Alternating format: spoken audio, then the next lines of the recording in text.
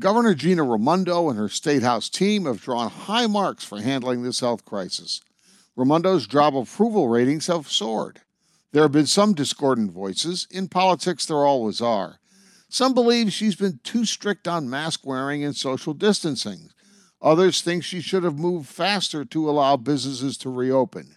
One thing is clear. The way Raimondo and the General Assembly deal with the impending financial fiasco will be her legacy as she finishes the final 2 years of her term. What we know is that Rhode Island faces budget red ink of more than $800 million, as sales, income, and gambling taxes have all cratered. Spending is up, jobs are down, and the future looks bleak.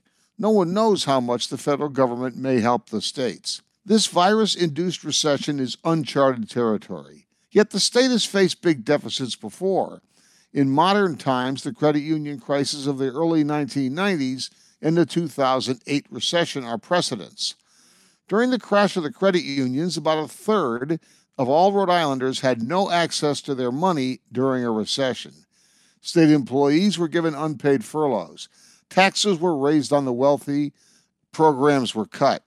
It wasn't easy. The 2008 recession brought debilitating cuts to education, and state aid to communities was slashed. Then Governor Don Carcieri was determined not to raise taxes, and he didn't. In Massachusetts, then Governor Deval Patrick refused to make deep cuts in education and aid to municipalities. Instead, he persuaded lawmakers to increase the sales tax by 1%. Now, with a better economy and a rainy day fund of about $3.5 billion, Massachusetts is poised to recover faster than Rhode Island. Rhode Island's rainy day fund is at about $200 million. The state also relies on gambling taxes more than Massachusetts. The closed casinos are costing the state about $1 million a day. How do you open a casino in an era of social distancing? That's just one of the dilemmas lawmakers and the governor must consider. Another will be how to treat cities and towns. Already, local leaders are sounding alarms.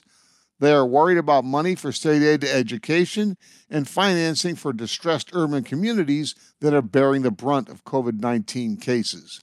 The cities and towns are also burdened with higher costs for police and firefighters who respond to the virus. Slicing state aid puts pressure on the cities and towns to raise property taxes. Raimondo's a Rhodes Scholar, but not always a Rhode Island scholar. She and her aides don't have great relationship with lawmakers.